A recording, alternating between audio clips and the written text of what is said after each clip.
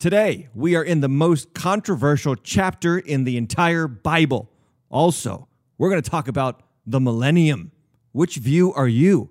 Plus, we delve into a hot-button political social issue, and we discuss if it's the end of Christianity in the West as we know it. Are we, in fact, losing my religion? This is The Deep End. This is the Bible, and this is the Deep End Podcast, where we talk about the Bible in modern day language. Thank you for joining us. This is the Deep End. Okay, it's Wednesday, it's noon, and you are here, and I'm so glad. Or if you're listening after Wednesday at noon, I'm glad about that too. My name is Tim. I'm the host of the Deep End Podcast and the pastor of Waters Church in North Attleboro, Massachusetts. Wherever you're watching from, let us know in the comments below, whether you're on YouTube.com or Facebook.com, watching us live on Facebook or on YouTube. Either way, we don't care how you're watching or how you're listening, just that you are listening and watching. And we are at Season 2, Episode 32, and I just want to remind you, Facebook and YouTube watchers, like and subscribe. You can just give us a thumbs up on the video and also subscribe.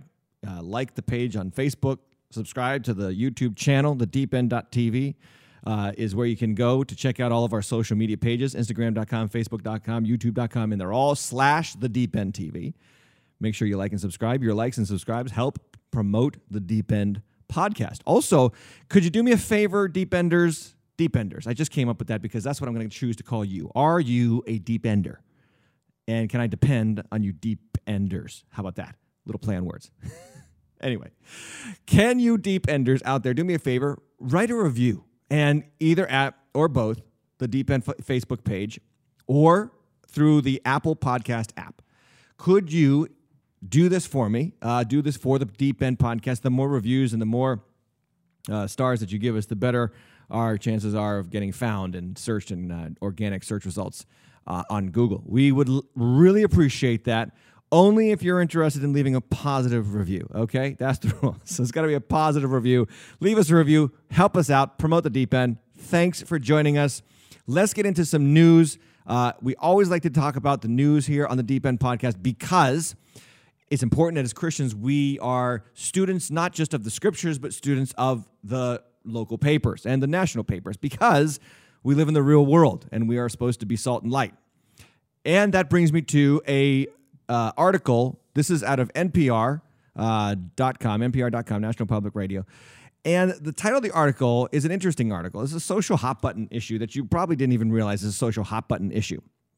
Should men be alone with women who are not their wives? This has become a social hot button issue. I think 2 years ago when Mike Pence refused to be alone with a woman, citing the Billy Graham rule, quote unquote, Billy Graham rule, the rule that Billy Graham instituted for himself to never be alone with a woman who was not his wife for fear of impropriety or his own temptation. So according to legend, not legend, actually, I think according to biographies, even hotel rooms were pre-checked before Billy Graham would walk into them. Elevators pre-checked before he'd walk into them because he didn't want to jeopardize his very profoundly popular and important worldwide ministry. Well, this Billy Graham rule has come to the political fray, and it has come to us once again, not just through Mike Pence, Vice President of the United States, who was excoriated, by the way, for this view, but now Mississippi gubernatorial candidate. His name is Robert Foster. He is currently a Mississippi representative, and he is running for governor of Mississippi. NPR writes, Mississippi gubernatorial candidate's condition for female reporter, bring a man. Now, evidently, his rule is that he doesn't want this reporter from, the newspaper Mississippi Today. Her name is Larison Campbell. He doesn't want her being alone with him for a 15-hour day-long interview scheduled appointment. And he said, look, I don't mind doing the interview with you all day, and you can follow me along, but you got to bring a male colleague with you. Well, this really ruffled the feathers over there at Mississippi Today, and they basically declined the opportunity to do the interview at all. And the article is really something. I want to read some highlights to you just so that you know kind of the background, because you'll probably hear about this in national news sources or maybe on your Facebook feed or something like that. So let's just read it here. This is from NPR.com, and it says this: Robert Foster made a promise to his high school sweetheart before they got married. He would never be alone with another woman he wasn't related to under any circumstances, be it in an office, a farm, or a truck. On Sunday, that meant denying female journalists' request to ride along with him as he campaigned to become Mississippi's next governor, unless she agreed to bring a male colleague along for the trip. Quote, I put my wife and my Christian beliefs above anyone else's feelings or opinions. And I did not want there to be a perception that I was riding with another female and that something promiscuous was going on or anything like that. Foster, a first-term Republican state representative, said to NPR. The reporter Larison Campbell, who writes for Mississippi Today, began covering Foster even before he formally announced his gubernatorial aspirations. Initially, Foster's term agreed to the conditions, but as the day approached, his campaign manager sent an email with a caveat saying that Campbell needed to bring a male colleague to accompany her on the 15-hour trip. It was so out of left field, I did not think it was going to be real, Campbell said. After some attempts to appease Foster, Campbell said she offered to prominently display her press badge throughout the day to avoid appearing in photographs with the candidate. He insisted that sitting in the front seat of his truck with his not wife could put his political career in peril. In the end, Mississippi Today decided to pull the plug on the interview and write about why they would not cover Foster's day on the road. Now, this is where it gets interesting in the article. Here's their view. My editor and I agreed. This is the reporter. My editor and I agreed the request was sexist and an unnecessary use of resources given this reporter's experience covering Mississippi politics, she wrote. Campbell also noted that she had broken several stories regarding Foster's run and interviewed him on numerous occasions in the halls of the Capitol, over the phone, and at events. I guess as long as he's not alone with her, he's fine with this woman interviewing him. It didn't take long for the story to gain national attention. In the days since, Foster has continued to stick to his guns, saying perception is the reality in this world. He maintains that he has been dogged by professional political trackers for the past 7 months who are itching to get something incriminating on him. They're looking to try and manipulate anything they can to try to hurt my career and hurt my chances in this campaign. Of course they are. And then it says, when asked if a female colleague of Campbell's would have provided sufficient protective buffer, Campbell said, the 2 women in my vehicle that I don't know, that I'm not personally connected to as family, is not any better than one other woman, in my opinion. He added that it is especially bad time for men to be alone with women in light of the Me Too movement. I'm not going to put myself in a position where a female could come back and say that I made advances on her, I tried to assault her, and there's no witness to say that didn't happen. Foster also disagrees with the news outlet's position that requiring male chaperones for women, reporters or otherwise, who intend to be alone with men is sexist. Instead, he believes it is the Christian thing to do, noting the practice known as the Billy Graham rule. Campbell called that logic, this is the reporter again, antiquated, trapped in an era in which politics were primarily a male space and women were not perceived as professional equals. You're not going to assume that it's an improper relationship if, when you look at me, you don't see a woman doing her job, you see a woman who is a sex object, she said. And the article goes on and on. She says this: what she finds most unjust about the Billy Graham rule and the men who follow it, she said, is that it puts the onus on the women to make men feel comfortable and explain why they deserve to be there. Rather than wanting to do the work that they really should do to confront things that are uncomfortable, they're asking women to change. They're asking women to accommodate men, end quote. Okay, what's my view? Here's my view. I don't disparage this guy at all for his Christian belief that he should not be alone with a woman who's not his wife. I think this is wisdom. I think that in the era of the Me Too movement, this is very wise. And I think that sometimes these reporters get their wires crossed when it comes to reality. The same people who excoriate this man for holding fast to this rule will destroy a man who has even the hint of moral impropriety with women in private, a.k.a. Brett Kavanaugh, Supreme Court Justice of the United States. There was no witnesses that could corroborate Blasey Ford's testimony that he raped her, and yet he was brought through the proverbial political mud for something that may or may not have happened, but would never have had a chance to happen if somebody else was along in that room with him to stop him, or at least to say that he did or did not do it. So this is the problem, by the way, with secularism. And this is why I bring stories like this to the podcast, because we need to talk about the news through the lens of Christian principles. And here's the thing. Secularists are famous for expecting humans to be basically good. This is the big delineation between secularists and Christians. And by Christian, I mean biblical Christians. Secularists make a profoundly dangerous assumption about the human condition. And here's that assumption, that human beings are basically good, and that if they have the right societal advancements and advantages, they will always do good and be good and get better. That is a profoundly dangerous assumption. The Bible and Scripture speaks the exact opposite of that stance. The Bible says that people are basically evil. We have inherited Adam's sinful nature. Sin meaning I always do what I want to do at the end of the day. Naturally. Me first. This is why you never have to tell a child to disobey. That comes pre-programmed into his DNA from conception. And so it's important that we read the news through the lens of Christian views. And so when we make this assumption, this is why secularism doesn't work, friend. Secularism doesn't work because humans stink. Humans are evil. Humans are fallen.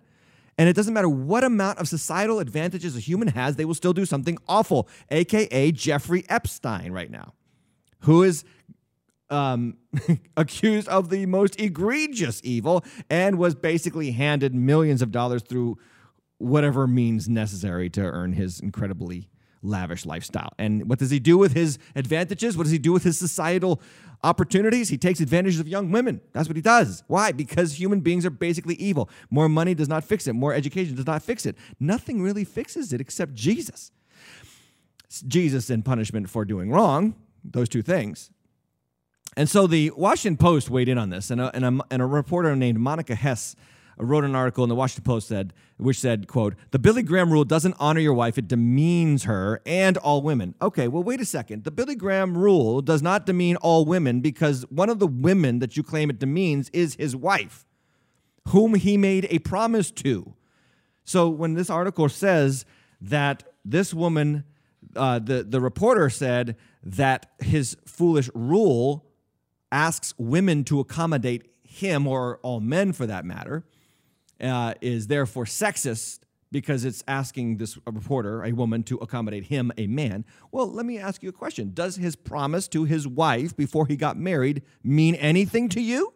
Do you not want a politician who is willing to stick to his word even when his word costs him an interview with a journalistic outlet? Don't we want people like this running for office? Don't we want people who are so firm in their convictions that they will even let it cost them political advancement in the long run? See, it seems to me like sometimes the secularists just don't get it right. On one end, they want unfettered access to these politicians, and then on the other end, they want to expect that these politicians are never in any way going to do anything inappropriate, when all the evidence out there lends to the contrary. And we have a president right now in office who many people are accusing of improprieties with women in private. And whether or not he did that really is not the issue. The issue is that they will excoriate him for supposedly doing it, and then they will excoriate this gentleman who refuses to be alone with a woman for fear of possibly doing it or even being accused of doing it, again, a.k.a. Brett Kavanaugh. What's my point? My point is not to tell you to vote for or against a certain candidate. My point is to tell you that this is the problem with making the fatal assumption that humans are basically good. They are not. They need help. They are basically evil. And we need restrictions on evil. Two of those great restrictions are the gospel of Jesus Christ, which changes you from the inside out and makes you a new person, creates in you a love for good. Secondly is the forces of government, which restrain evil through the laws and the punishment structures of that country or community. And I bring all this up because we are in the book of Revelation, and we are getting to an important point in the book of Revelation, which is the judgment seat of Jesus Christ. And so, ladies and gentlemen, let's get into it. We're going to go into the book of Revelation. The book of Revelation. Okay, so the millennium, ladies and gentlemen, Revelation chapter 20. And you might be interested to know that Revelation chapter 20 is the most contested portion in the book of Revelation. The most contested. As if it couldn't get any worse. Yes, it can. You thought those 4 views were chaotic and crazy. Well, they ain't got nothing on the views of the millennium. So this episode is called The Millennium, Revelation chapter 20. And I want to say, before we get anywhere forward in the millennium, we don't have to agree about everything. Okay? We are children of the same Father. And so while we might contest and debate about pre-post millennial views, amillennial views, we don't have to disagree to the point where we can't talk to each other. In fact, we should learn from each other. And this goes for almost anything else in the Christian faith, apart from the atoning work of Jesus Christ at the cross and his resurrection and divinity. I think those 3 things are like non-negotiables. I don't think, I know. They're non-negotiables. The atoning work of Jesus' blood at the cross, his resurrection, and his divinity. Those 3 things, on those 3 things, hinge the entire Christian faith. If we disagree about those things, you're not a Christian. Okay, so you've got to believe his blood washes away our sins. He did bodily resurrect on the 3rd day, and he was eternally divine with the Father before his earthly mission, during his earthly mission, and after his earthly mission. Those 3 things are non-negotiables. But outside of that, we can debate things such as, is the rapture a thing or not, like we've done on this podcast already, and especially when it comes to the millennium. So let's enter into the debate, shall we? First off, I want to let you know that more than just the millennium happens in Revelation chapter 20. More than just the millennium. 4 things actually happen. We're going to cover all 4. Number 1, the millennium, okay? And the millennium is actually not even called the millennium in Scripture. It's not. The word millennium doesn't actually even appear in the Scripture. It doesn't mean that it's not a thing, because the word Trinity doesn't appear in the Scripture either. But it is a thing, okay? So the millennium is not actually the name of the period that the Scriptures give it. Actually, it's called the binding of Satan, Revelation 21-3. So that's the first thing that happens. And then secondly, the reign of the saints, which also is a 1,000-year period. And it could also be a name for the millennium, and that's verses 4-6. Then there's this battle of Gog and Magog. I mean, if ever there were biblical names, there you go. Gog and Magog. And that's verses 7-10. And then finally, and we will finish up with the white throne judgment. And that's verses 11-15. So let's dig into it. Let's talk about it. And before we get anywhere, we're going to have to talk about the 3 views of the millennium. Now, if you've been with this podcast any length of time for season 2, you know we've been talking about 4 views of Revelation. 4 views of Revelation. Now, here's what's interesting. The preterist, the historicist, the futurist, and the spiritualist views of Revelation, they all kind of go into the millennium and come out on the other side completely different. And this is interesting. Like at chapter 20 of Revelation, those 4 views kind of stop, boom, and then they come out on the other side, and some historicists are premillennial, and some are post, and some are amillennial, and some futurists are pre and post, and some futurists are pre and post, and so on and so forth. So what I'm trying to say is Revelation chapter 20, again, one of the most contested chapters in all the Bible, if not the most. When you get to the millennium, everything's up for grabs. So what we're going to do is we're going to change from 4 views, to 3 views, and we've got to talk about the 3 views of the millennium, and that brings me to a special segment. We call it the whiteboard segment. Let's go. The whiteboard. Okay, 3 views of the millennium. Pre, post. So let's talk about pre. 1,000-year period. The text talks about 1,000 years. It talks about Satan being bound. He no longer deceives the nation. And it also talks about the fact that the saints reign with Christ. So now the question is, when does this happen? So here's what the prefixes mean about the millennium views. Pre means that you believe that Jesus comes back before the millennium, and he comes back with his church, and the earthly church joins them, and then it starts a 1,000-year reign where Christ is kind of universal king on earth. And this is what we call premillennialism. And then at the end of that 1,000 years, Satan is released. There is a final battle, Gog and Magog, and then there is a new heavens and a new earth, and voila. Now, that's the only view that has Jesus coming back before the millennium. The other views are amillennial, which basically means no millennium, and post-millennial, which means after the millennium, Jesus comes back. So here's the thing. What do you mean by no millennium if the Bible clearly says there's a 1,000-year period? Well, because of the interpretation of the words 1,000 years.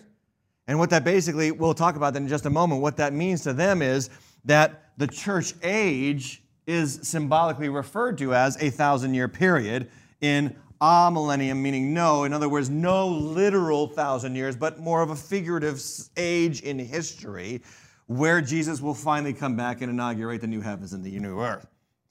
And then postmillennialism means that the return of Christ happens after. So you say, well, wait a second, what's the difference between amillennial and postmillennial? Well, there's a couple of nuances that make postmillennial different and distinct from amillennial views. And so what it is that postmillennial, I call it the positive millennial view. Positive millennial view. What do I mean by that? What postmillennials believe is that there's going to be a probably literal 1,000-year period where the world will be predominantly Christian. Most people will be Christian. In fact, some postmillennials believe all people will be Christians for 1,000 years. And why I call that positive is because it's saying that is that positive about the impact of the gospel. The gospel will change so many people's hearts that eventually this kind of golden age of Christianity will take over planet Earth. Jesus will reign through the church, not physically, literally, but through the church over the earth for 1,000 years. And many postmillennialists believe we are either on the verge of that happening or we are somewhere in the beginning of that already happening. And then at the end of that golden age, Jesus will come back again. So there is definitely a millennial according to the post-millennial view, but it happens 1,000 years of really positive Christian movement, positive Christian influence, and a global kind of Christianity, and then Jesus comes back. So those are the three views. Now we've got to discuss about how do we read Revelation chapter 20, this very confusing chapter, according to those three views. So let's head back to the desk. We'll do that right now. Okay, three views. Again, premillennial, which means it's yet to happen. So it's not going to happen until Jesus comes back again. The binding of Satan is future. It will take place when Christ returns, 1,000 years, literal period, Christ reigning. The loosing of Satan will bring the millennium to its climax, followed by the resurrection and judgment of the wicked on the great white throne. Then there's an amillennial, which means that it's been happening already. Guess what? Good news if you're an amillennialist, you're already in it. Except that it's a figurative period of time. It is not a literal 1,000 period of time because it has been, if you haven't heard, almost 2,000 years since Jesus Christ rose from the dead. So we're well over 1,000 years. Amillennials then interpret these 2019 years to be figurative, a figurative millennial or age, golden age, if you will. Not golden age, I mean church age. The post-millennials are the golden age, which means it might be happening now. So I hope that helps. Sometimes just whiteboarding it, putting it out there, and making it clear that way helps. So let's talk about the four events of Revelation chapter 20, shall we? First, we come to the binding of Satan. The binding of Satan happens in the first three verses of Revelation. Now let's take a look at it. Here's what it says. Then I saw an angel coming down from heaven, holding in his hand the key to the bottomless pit and a great chain. And he seized the dragon. Notice the word dragon here. That ancient serpent who is the devil and Satan. And I just want to stop here for a moment because I want you to see that there's four names that are referred to here for the devil and Satan.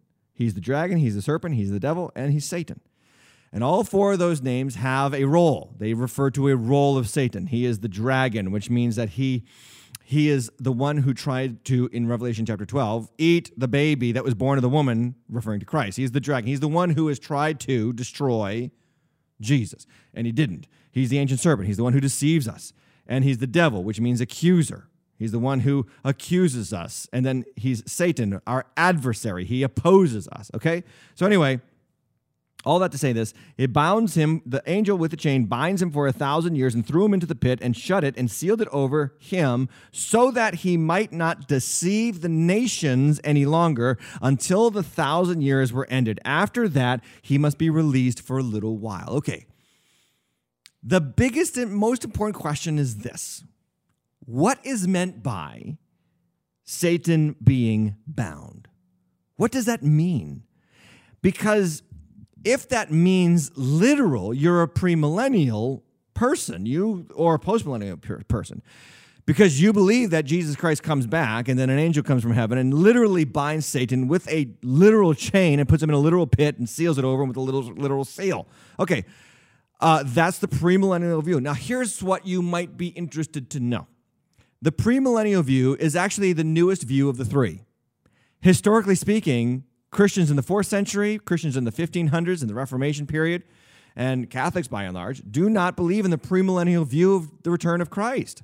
They don't. This is a very relatively new, actually it started in the 1800s, I think, by a guy named John Nelson Darby, who also started dispensationalism, which talks about different dispensations of history. And we're in the dispensation of the church age, and then we're going to get to the dispensation of the millennium, or tribulation, and then the dispensation of the millennium, which precedes the dispensation of the new heavens and the new earth. Typically, what's interesting about the premillennial view of the millennium is this.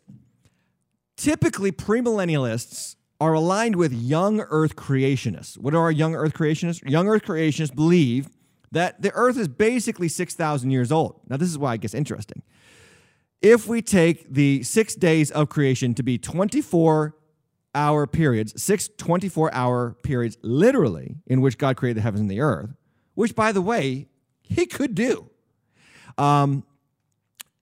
If we take that literally, then the earth is, if you date it back through the genealogical records of the Bible, the earth is about 5,000 to 6,000 years old, which means that we are on the cusp of, guess what, our 7th 1,000-year period, which could very well be the millennium, which could make the millennium a figurative 7th day of creation, in light of the idea that in other passages of the Bible, most notably Psalm 90, it talks about 1,000 years being as a day and a day as 1,000 years. So this is what I call the highly literal reading view of the Bible. If 1,000 years is literally a day to God, then when it says that God created the heavens and the earth in 6 literal days, it means 6 1,000s and 1,000-year periods to God, but to us it's 1 day. And then the 1,000 years that we've lived is actually 6 days to God. And then the millennium is like the 7th day. And remember, on the 7th day is the Sabbath, where we rest with God in eternity. I hope that makes sense to you. It's really cool. I mean, it really spices up the fact that, hey, it's the year 2000, and actually it's 2019. But, there's a lot of premillennial hype around the turn of the millennium in the early 2000s and late 1990s. I remember. I was there. And it's kind of a cool numerological view. I'm not sold on it. I just want to let you know. I'm not sold on it. Here's why I'm not sold. Because most of the days and time periods in Revelation and the numbers in Revelation, if we remember now, and if you've noticed this whole season, they're symbolic. They're hugely symbolic. In fact, in the Bible, all over the place, numbers are symbolic. And they're symbolic for something else. They usually point to something else.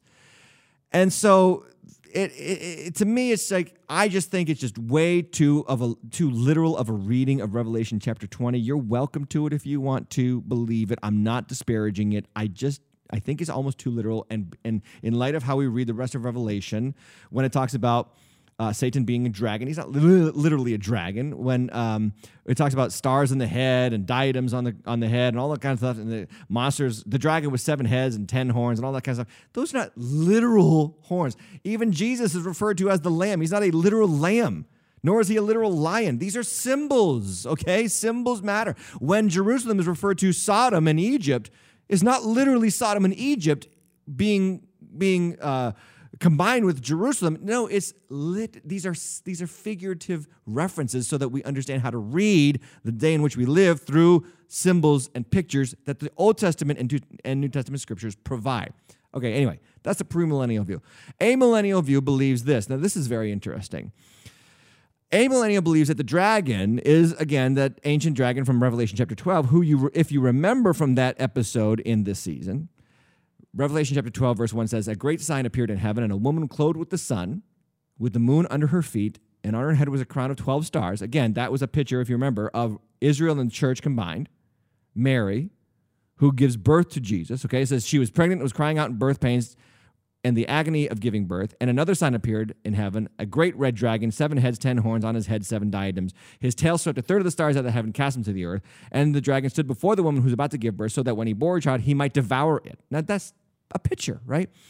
But what they're saying here now is that the church age is the millennium, from the birth of Christ right through to the return of Christ. Now, this is important because what it's saying is that the dragon who tried to devour the child, and by the way, before he was born and after he was born, remember, Herod tries to kill the children under 2 years old in Bethlehem, and he fails because the angel comes and helps Joseph and Mary escape to Egypt and then come back. But the dragon fails to devour the child. Now the dragon is bound by the work of the child, because what Jesus talked about in the Gospels refers to the fact that his work at the cross would disable and disarm the power of Satan. Read Revelation chapter 20 in the light of what Jesus himself said about the work of the cross. I quote Jesus himself, Mark chapter 3, verse 27. No one can enter a strong man's house and plunder his goods unless he first binds the strong man. Sounds like Revelation chapter 20. Then indeed he may plunder his house. What does plundering his house mean? It means plundering the house of Satan. It refers to saving people out of Satan's house and bringing them into the house of faith. Jesus talking about this in Mark chapter 3, Revelation chapter 20 saying, guess what? It's happening now. Every time somebody gets saved, they're leaving the house of Satan and they're entering into the house of the Father. Hallelujah. Jesus also talked about this in John chapter 12. Right before he goes to the cross, he says this in chapter 12, verse 31. Now is the judgment of this world. He's talking about the cross. Now is the judgment of this world. Now will the ruler of this world be cast out or cast down. That sounds like Revelation chapter 12 and chapter 20 language again, meaning that the original work of Jesus as his first coming is what inaugurates a church age, quote unquote, that lasts for a symbolic period of time, 1,000 years in this case, or a long period of time, in which Jesus successfully sends out his emissaries or ambassadors to preach the gospel, to save lost sinners, and bring them out of the house of Satan into the house of God. Now, you say, that's a great view, Pastor, but again, it says 1,000 years, and I'm really struggling with 1,000 years. I think it means a literal 1,000 years. Okay, well, wait a second. Scripture interprets Scripture. Scripture always interprets Scripture. So if we consider this passage in light of the symbolic numerology throughout the book of Revelation and the rest of the Bible, there is no reason to not take 1,000 years to be figurative. For instance, let me just share with you a couple of passages. Psalm 90, verse 4. For 1,000 years in your sight are as but yesterday when it is past, or as a watch in the night. 2 Peter 3:8 says, but do not overlook this one fact, beloved, that with the Lord 1 day is as 1,000 years, and 1,000 years as 1 day. Even the number 1,000 is used figuratively in other passages, such as Deuteronomy 7, verse 9. Quote, know therefore that the Lord your God is God, the faithful God who keeps covenant and steadfast love with those who love him and keep his commandments to 1,000 generations. Okay? I don't even think there's been 1,000 generations of Jews, and he was talking to Jews in that time. And then Psalm 50, verse 10. For every beast of the forest is mine, the cattle on 1,000 hills. Now, there are much more than 1,000 hills on planet Earth. But God is talking in figurative terms to help us. It's all mine. It's all mine, basically is what he's saying there. Now, even science backs up the idea that this is a figurative term. For instance, Albert Einstein in 1905 developed a theory, we call it the theory of relativity. He was riding a train home from work and he looked at a clock as the train rode past, and he realized that if I was traveling away from that clock at the speed of light, the clock would stay at the same time in perpetuity. This is a theory. Nobody can really travel at the speed of light. But the speed of light is the time it takes for the light refraction to hit the clock face and bounce back to my eye. If I was traveling at that speed, then I would never see the clock move if I was traveling away from the clock at that speed.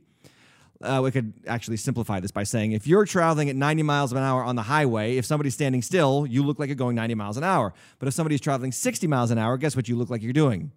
You look like you're doing 30 miles an hour, okay? It's called relativity.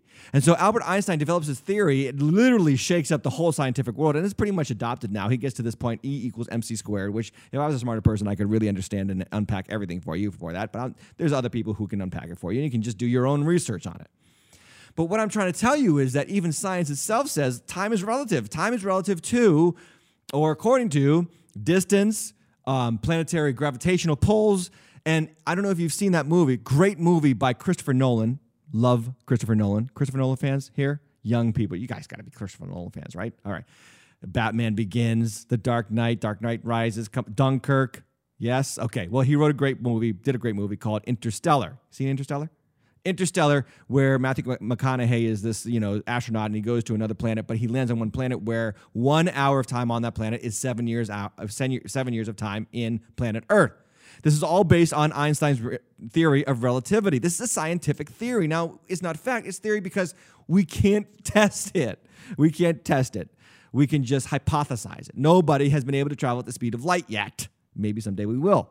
But the point is that even science itself says time is relative to one's point of reference.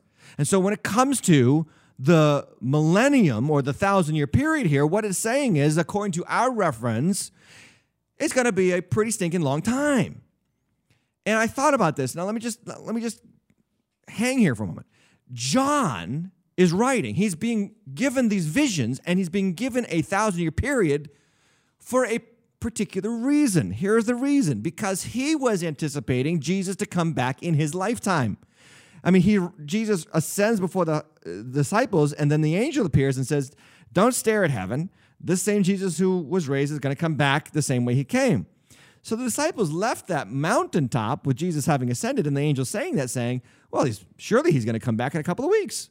And then a couple of weeks went by and he wasn't back. A couple of years maybe. And a couple of years go by, he's not back. John is 80 years old. He's still not back. He's on the Isle of Patmos. He's exiled. He has no friends. He has nobody to talk to. Heavenly angelic visions are given to him. And I think it really comes down to this. The angel was showing, God chose to show John this, to show John the church age is 1,000 years, simply to say, hey, John, it's going to be a long time before Jesus comes back again. So prepare like it. See, to me, that's just the practical, spiritual, pastoral application of 1,000 years. John, in his context, was anticipating Jesus to come back at any moment, and Jesus was sending a message to John saying, I need you to tell the church that it's going to be a long time. It's going to be and 1,000 years is a good round number. Let's just call it 1,000 years. Let's just figuratively say it's a long time. And here's the lesson for the church. Here's the lesson for you, Christian. You need to live as if Jesus Christ is going to come back today, but you need to plan as if he's coming back in your children's generation. And I think that's good living. I think it's a good idea for you to live every day as if Jesus could come back today. In other words, live righteous, live holy, pursue biblical things, pursue Christian things, pursue godly things. But don't go spending all your money and not preparing for the future and providing a good inheritance for your children or, a good lifestyle for your family and those who come after you and caring for the poor and helping and healing the sick and making the world better. Both and. Like, we should do both and. Jesus could come back right now, and he could come back in my great-grandchildren's generation. Let me live like that. That's faithfully living. And I think that the millennial period here, the 1,000 years period here, is basically God saying to John, relax and prepare for the future. Let's talk about the post-millennial view. Now, remember, the post-millennial view is called the Golden Age view. I call it the Golden Age view, which means that Christianity is going to take over the world eventually through gospel preaching, and the world's going to be so Christian that for 1,000 years, it's going to be governed by Christian principles. Now, I love that view. I'd love that view to be true, but there's a problem. And here's a notable historian in Christian history who adopted the post-millennial view. His name was Jonathan Edwards, right here in New England. He was a pastor in Northampton, Massachusetts, and then he was, I think, president of Princeton University, before it was Princeton University. And then he died shortly after thereafter. He adopted this view, and I can see why he would adopt this view, because he was a product of the First Great Awakening, where people were coming to Christ in droves during the First Great Awakening in the 1700s in this country. So he could possibly see, look at this great revival. I mean, people were, saloons and bars were emptying out, and they were going to church and getting saved, and he probably thought, wow, we're inaugurating the millennium. Well, it didn't actually take, and it didn't stick for very long, okay? So we're now at the age we are in now. And what you see now today is that many parts of the world that were predominantly Christian for many, many centuries, i.e. Europe and America, are now presently in decline from the Christian faith. So this study came out from the General Social Survey just recently. Eastern Illinois University has just produced a new survey result that says the number of self-identified nuns, and that's N-O-N-E-S, not N-U-N, the self-identified nuns, which means they have no religious affiliation whatsoever, has risen from 22.2% of America in 2008 to an astonishing, are you ready? Drum roll. 29.5% in 2018. In 10 years, it has grown by 7.3% of the national population. The big finding in 2018 is that those of no religion are now as common as evangelicals, Bible-believing Christians in the U.S., about 23% of the population. Now, that sounds bad. And it's kind of bad news for the post-millennial viewer. Maybe. Let's go somewhere, shall we? Let me show you a chart. Can we put this full screen? This is a chart from this survey that I just referenced of America's religious landscape from 1972 to 2018. Okay, so we're talking about, what is that? That's a 46-year period, right? 46-year period. Now, the evangelicals there, if you look at it in 1972, are at about 20, or what is that, about 20 some odd percent. No, less than 20. They're about 17%. Then look at them in 2018, they're at 24%. But the striking one here, if you can see full screen, and I'll just mark it up so that you can see it here. You'll see that this high trajectory of no religion people just begins to shoot up at about 2004, and then has steadily risen ever since. Bad news for Christianity, right? There it goes. It's gone. If there's one thing secularists love to talk about is the demise of Christianity. It's over, people. Jump out. The water is too cold, right? Well, hold on. My question for you is, where do these spiritual nuns come from? Because they're not getting born. No. All the statistics back up the fact that Christians and Catholics particularly bear far more children than non-Christians and non-believers. Way more children. So just the birth rate alone is going to outnumber the spiritual nuns. So the question comes, where are they coming from? Well, let's look at the screen again. Full screen again for me, guys. Check out this blue line right here. It goes up high a little bit, then it just kind of totters down here in the 1980s and goes up a little bit at the beginning of the 1990s. Then it just starts to take a nosedive. What is that? Look closely. It's the mainline denomination. It's the mainline. What are the mainline denominations? That's a cute term for the big white church on Main Street in USA. And the big white church on Main Street, USA, Congregational, Episcopal, Methodist, maybe, American Baptist, Northern Baptist, all the other Baptists, whatever. They are the ones who are producing the spiritual nuns. Are you following me? My point is that mainline Christianity, which, by the way, if you do any research, any historical study of these people, they gave up on biblical Christianity in the 1920s. They gave up on it big time and basically turned away from the supernatural elements of the faith, Christ's atonement, Christ's resurrection, Christ's miracles and wonders and signs, basically rejected that and said, no, Christianity is really just about being nice and being good.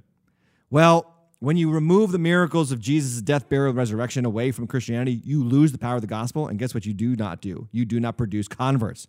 And mainliners did not produce converts for over a century now. And guess what? Their children and grandchildren just basically said, you know what? This never really meant anything to me, and it doesn't seem to mean anything to anybody else in my life, so guess what? I'm just going to get out. And what I really think is that those people who feigned faith for many years are just finally being honest with themselves. That's what's happening. And I think it's the mainliners who are jumping ship, and they weren't Christians anyway. They're just finally saying, you know what? I don't really believe this stuff, so I'm going to stop the pretense. That's what I think happened. So there's this article in Christianity Today. I love this. Good news. Plenty of the nuns actually head back to church. I love this. So they did a study from 2010 to 2014, and they found out that nearly 1 in 5 Americans changed their faith identity over a 4-year period. Check that out. 20% of Americans, changed their faith identity between 2010 and 2014. In fact, the article says that Americans shift their religious identifications more often than any others in the Western world. more often than any others in the Western world. And let me just show you who's leaving what. Okay, so this next chart is interesting. You gotta. I hope you're on YouTube. I hope you're seeing this in video. But if you're not, I'll just explain it to you. There's this chart, and there's these 1, 2, 3, 4, 5, 6 bars, and the highest number of defection from their stated faith is agnostics. So who's giving up between 2010 and 2014 their faith system more often than anybody? Agnostics at almost 50%, which means in a 4-year period, 50% of agnostics said, I'm no longer agnostic anymore. Well, what did they do? Well, many of them jumped into the nothing category, the spiritual none category. But look at the spiritual none category, second place in losing adherence. So what happens is you jump out of the agnostic category, you jump into the none category. Guess what? Then you get another 40% chance of jumping out of the none category into another category. And then atheists are third with about 17 to 18% of them jump out of the atheist category in a 4-year period. My point is that all three, agnostic, nuns, and atheists, have a propensity of leaving their faith identity. And this is good news. This is good news. Look at, by the way, who has the least propensity to leave their faith identity: Protestant, Catholic, and Jewish. Now, Jewish lowest is because it's oftentimes just referred to as a ethnicity and not necessarily an Orthodox faith. Catholic, because I know I'm in Catholic country up here in Massachusetts, and it's very much a cultural statement and not necessarily an Orthodox faith. Protestantism, yeah, we're losing, but we're not losing nearly as many as people as the atheists or nothings or agnostics are. And here's the thing. The trajectory is that you jump out of the agnostic category into the nothing category. Now, a large number of them who are leaving the nuns category jump into the atheist category. That's a fact. I'm not going to sugarcoat it here. But guess what? This is incredible. 13% of those nuns jump into the Protestant faith category. In a 4-year period, 13 stinking percent of the defectors jump into the Protestant category. Guess what else? 5% of them jump into the Catholic category. Why am I sharing this? Because it's not as bleak as the secularists would love to claim. It turns out that if you don't have a Christian faith, or at least a Jewish faith or Christian faith, you get pretty antsy about your faith system.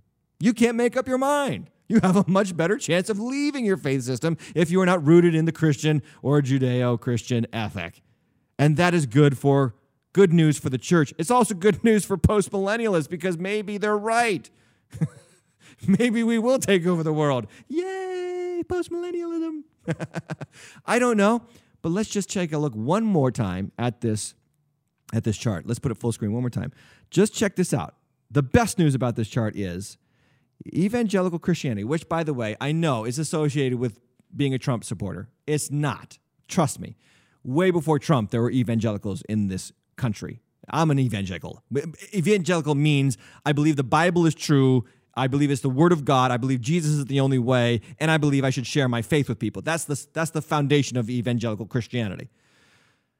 17% in 1972. Check it out now.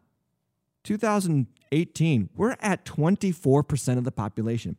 I know we got the ups and downs here. Disregard that. It's like a stock. You don't ride the ups and downs. You ignore that. You look at the long-term trajectory. Guess what that is? From 17% to 24%. That's an astounding rise. That's a 7%. 7% increase in 46 years of American history of Bible-believing Christians. Do you realize how awesome that is? Do you realize how awesome that is? For point of reference, historically speaking, this is cool.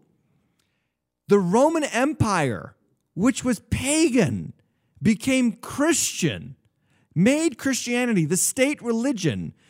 Guess what percentage of the population was actually Christian at that time? 10%. 10% of the population had such an impact on the Roman government that the Roman government made Christianity the official state religion. It only took 10% of the population being Christian. We are at 24%. Do you understand? This is so good. This is such good news. Remember Jesus said we're the salt of the earth? Do you know why he said salt? Well, I don't know if you do any cooking or baking, but no baking recipe ever calls for that much salt. But without the salt, the recipe fails. And the point that Jesus is making is a little salt does a lot of good. And so I'm actually pretty positive. I know, and here's what you're going to hear. If you wake up to CBS this morning tomorrow, they're going to have this research about, this new survey, Christianity declined. Christianity declined. Newsweek once put on the front page of their paper, God is dead, Christianity is dying, and about 18 months later, they claimed bankruptcy. So how's that working out for you? Watch out when you root for the failure of the Christian movement. Watch out. If anything, Revelation teaches us, Jesus wins. Okay, we got to move on. The reign of the saints. Amillennial, postmillennial, premillennial view. Verses 4 to 6. Let's read it. Then I saw thrones, and seated on them were those to whom authority to judge was committed. Also I saw the souls of those who had been beheaded for the testimony of Jesus and for the word of God, and those who had not worshipped the beast or its image, and had not received his mark on their foreheads or their hands. They came to life and reigned with Christ for 1,000 years. The rest of the dead did not come to life until the 1,000 years were ended. This is the first resurrection. Blessed and holy is the one who shares in the first resurrection. Over such, the second death has no power, but they will be priests of God and of Christ, and they will reign with him for 1,000 years. Okay. The big debate about this passage with the three views is the term, what does it mean when it says in verse 4 that they came to life and reigned with Christ? And what does it mean by first resurrection? Are there multiple resurrections? Now, this is why this is debatable, because Matthew 25, the parable of the sheep and the goats, kind of backs up the fact that there's one resurrection. And that lends credence to the amillennial and postmillennial view. In other words, there's no physical resurrection until Jesus comes back again at the end of the church age or the golden age of the church. The premillennial view is the only one that adopts two resurrections. The resurrection of the righteous when Jesus comes to reign on the earth for 1,000 years, and then the resurrection of the unrighteous at the end of that 1,000 years when the books are open and the great white throne judgment happens. So I know this is confusing, but let me just kind of boil it down for you. There's debate here, and it's a reasonable debate. And there are passages that support and kind of contradict all three views in some ways. So in Matthew 25, Jesus does talk about this one resurrection where the sheep and the goats are gathered before him. That sounds like one resurrection, right? And the sheep are brought into the house and the goats are cast out. But then in John chapter 5, verse 28, John says this, "Do not marvel at this, for an hour is coming when all those who are in the tombs will hear his voice and come out, those who have done good to the resurrection of life, and those who have done evil to the resurrection of judgment." Now, right here in John chapter 5:28, you could make a case for, first he says, an hour is coming when all who are in their tombs will hear his voice. So that sounds like one resurrection. But then the very next verse he says, those who have done good to the resurrection of life, and those who have done evil to the resurrection of judgment. Is he talking about two resurrections? And then Revelation chapter 20 says there's a first resurrection, and then verse 5 says the rest of the dead did not come to life until the 1,000 years were ended. Second resurrection. The premillennialists have a point here. But likewise, the post and amillennialists have a point as well. But it all hinges on the meaning of coming to life. Verse 4, they came to life and reigned with Christ. Well, in the Bible, spiritually speaking, we already have come to life. Colossians chapter 1:18 says, he is the head of the body of the church, which is the beginning, the firstborn from the dead, that in everything he might be preeminent. Ephesians chapter 2, verse 6 says, God raised us up with him and seated us with him in the heavenly places. He's talking to people on earth, and he's saying, this is your spiritual reality. You were raised with Christ, and you were seated with him in heavenly places. Colossians 3:1 says, if you have been raised with Christ, seek the things that are above. So if you have been raised, past tense. So spiritually speaking, we have been raised with Christ. The question has to come down, the question on the millennial view here is, do you take they came to life to be a physical resurrection or a spiritual resurrection? Well, there can be no doubt that it's definitely a spiritual resurrection for those who have been beheaded for the testimony of Jesus and those who did not worship the beast or receive his mark, because they're in heaven with Jesus immediately.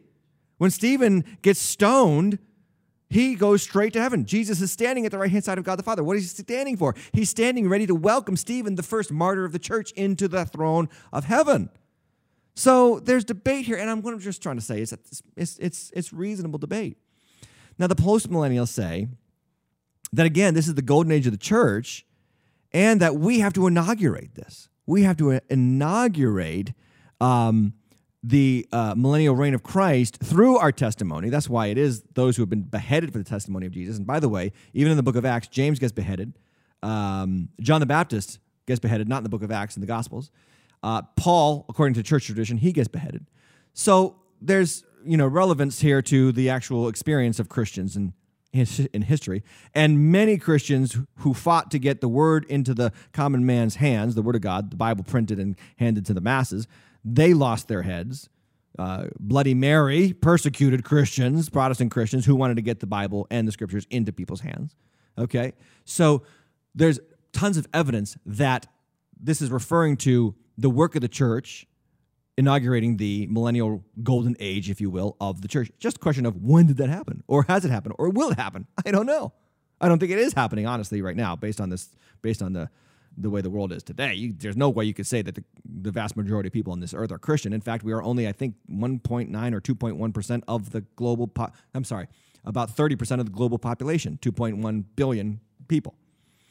Anyway, what the postmillennialists say is we have got to do work to make it happen. Now, I don't disagree that we have got to do work. I'm just not sure that our work leads to global conversion. I don't see that in other passages of Scripture, and I don't think this passage here in Revelation 20 says that either. Okay, let's move on. The defeat of Satan and then Gog and Magog, verses 7 to 10. Here's what it says. And when the 1,000 years are ended, Satan will be released from his prison and will come out to deceive the nations that are at the four corners of the earth, Gog and Magog, to gather them for battle. Their number is like the sand on the sea. And they marched up over the broad plain of the earth and surrounded the camp of the saints and the beloved city. But fire came down from heaven and consumed them. And the devil who had deceived them was thrown into the lake of fire and sulfur where the beast and the false prophet were. And they will be tormented day and night forever and ever. Okay, so premillennial view means Jesus comes back, establishes a 1,000-year reign, and at the end of that reign, Satan is literally released, which means during that 1,000-year reign, by the way, Satan basically does nothing.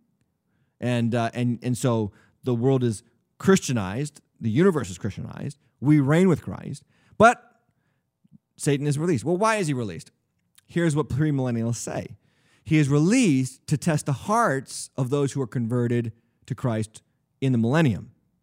And if they follow Satan, then they were never really converts. So they just joined up with who they really were. That's their point. The amillennial view says this is a time that comes at the end of the church age, which kind of backs up how the rest of Revelation works. This is a time at the end of the church age where the nations are overwhelmingly deceived by Satan. So the question comes here. Well, what does it mean that Satan is bound then during the church age? Again, remember, Jesus bound Satan at the cross. Jesus, according to Colossians, made a public spectacle of the powers of Satan at the cross. They are bound. He is the strong man who is bound. Okay, so now the gospel has been advancing, but there's going to come a time when all the nations who hate God are going to rear their ugly head in unity and attack God's people, i.e., the beloved city, the saints, all pictures of the church. They're going to turn. All nations are going to turn on the church together and attack right before the second coming of Jesus. Then a question becomes, who is Gog and Magog? Well, Gog and Magog, these again are figurative terms. They appear in Ezekiel chapter 38 and 39, but they also appear in the Table of Nations in Genesis chapter 10, and in the chronological listing, the genealogical listings of 1 Chronicles chapter 5. Gog is a person, Magog is a place. And so a lot of commentators say, well, this basically just means prince and people. And Magog is a land of many nations. And it lists many nations in Genesis chapter 10 that are in Magog. And Gog is like their head. Gog is this guy who runs Magog. I don't know, weird names in the Bible, but nonetheless. What it means is this is a picture. They appear in Revelation chapter 20 because what it's saying is at the end of the age, there's going to be a global leader who will unite all nations and will turn on the church of Jesus and make war against the saints. And we've talked about this ad nauseum on this season of The Deep End, is that it looks like that could very well happen. It looks like that could very well happen as religious intolerance and Christian intolerance is rising steadily in the West. Religious intolerance and Christian intolerance in particular is astronomical in places like India and China and Africa and North Korea, and even in Russia in some cases. So what this is saying is at the end of the age, there's going to be a prince who will lead all people against God's people. That's the amillennial view. And then the post-millennial view is very similar to the amillennial view, but it happens after the golden age of the church. In other words, there's this great 1,000-year period where the church really rocks it and basically takes over the world, but then Satan is released. And again, why is he released? To test the hearts of those who are converted under a predominantly Christian world, to see if their hearts are really converted or are they just in lockstep like early 20th century mainliners because it's just culturally acceptable to be Christian. Well, when Satan is released to deceive you, will you be deceived? And this actually brings me to another great point, is that you can't be deceived if you're truly in Christ. You can't be deceived if you're truly in Christ. Where do I get that from? John chapter 10, when Jesus says, "My sheep know my voice. They will never follow a stranger's voice." They will never follow a stranger's voice. That's the beautiful promise of Scripture. That yes, Satan will try to deceive, but he will not deceive the elect. Even in Matthew 24, it says that it'll get so bad, it'll seem as if the elect could even be saved if that were possible, i.e., it's not possible for those who are in Christ to be deceived away from Christ. Good news, Christian, you are safe in the truth that is in Jesus Christ if your heart is converted. Doesn't mean you don't do anything. You work out your salvation with fear and trembling. It doesn't mean you just sit idly by until Jesus comes back. No, you give yourself to the principles of Scripture, the principles of the church, the gathering together of the church, the work of the church, the mission of the gospel. But the good news is this, that God has you in the palm of his hand and no man can pluck you out, even the one world leader and all the nations conspiring against you. Okay, finally, the great white throne judgment, the great white throne judgment. Revelation chapter 20, verse 11, here's what it says.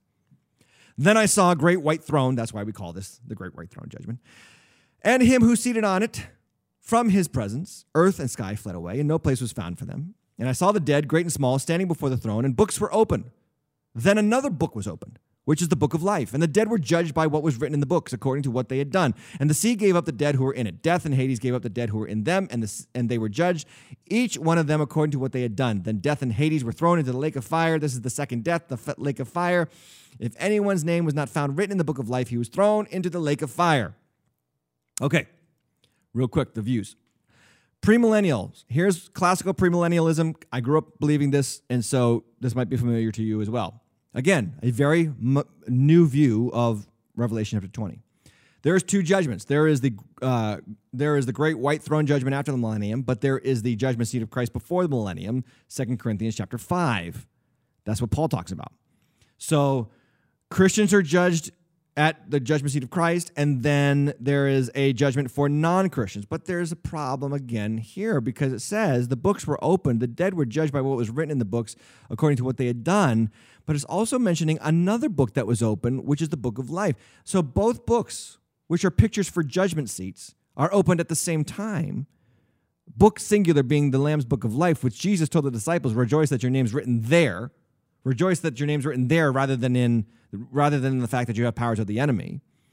And then the books, plural, opened, the records of people's good, bad, and ugly deeds. And non-believers are being judged.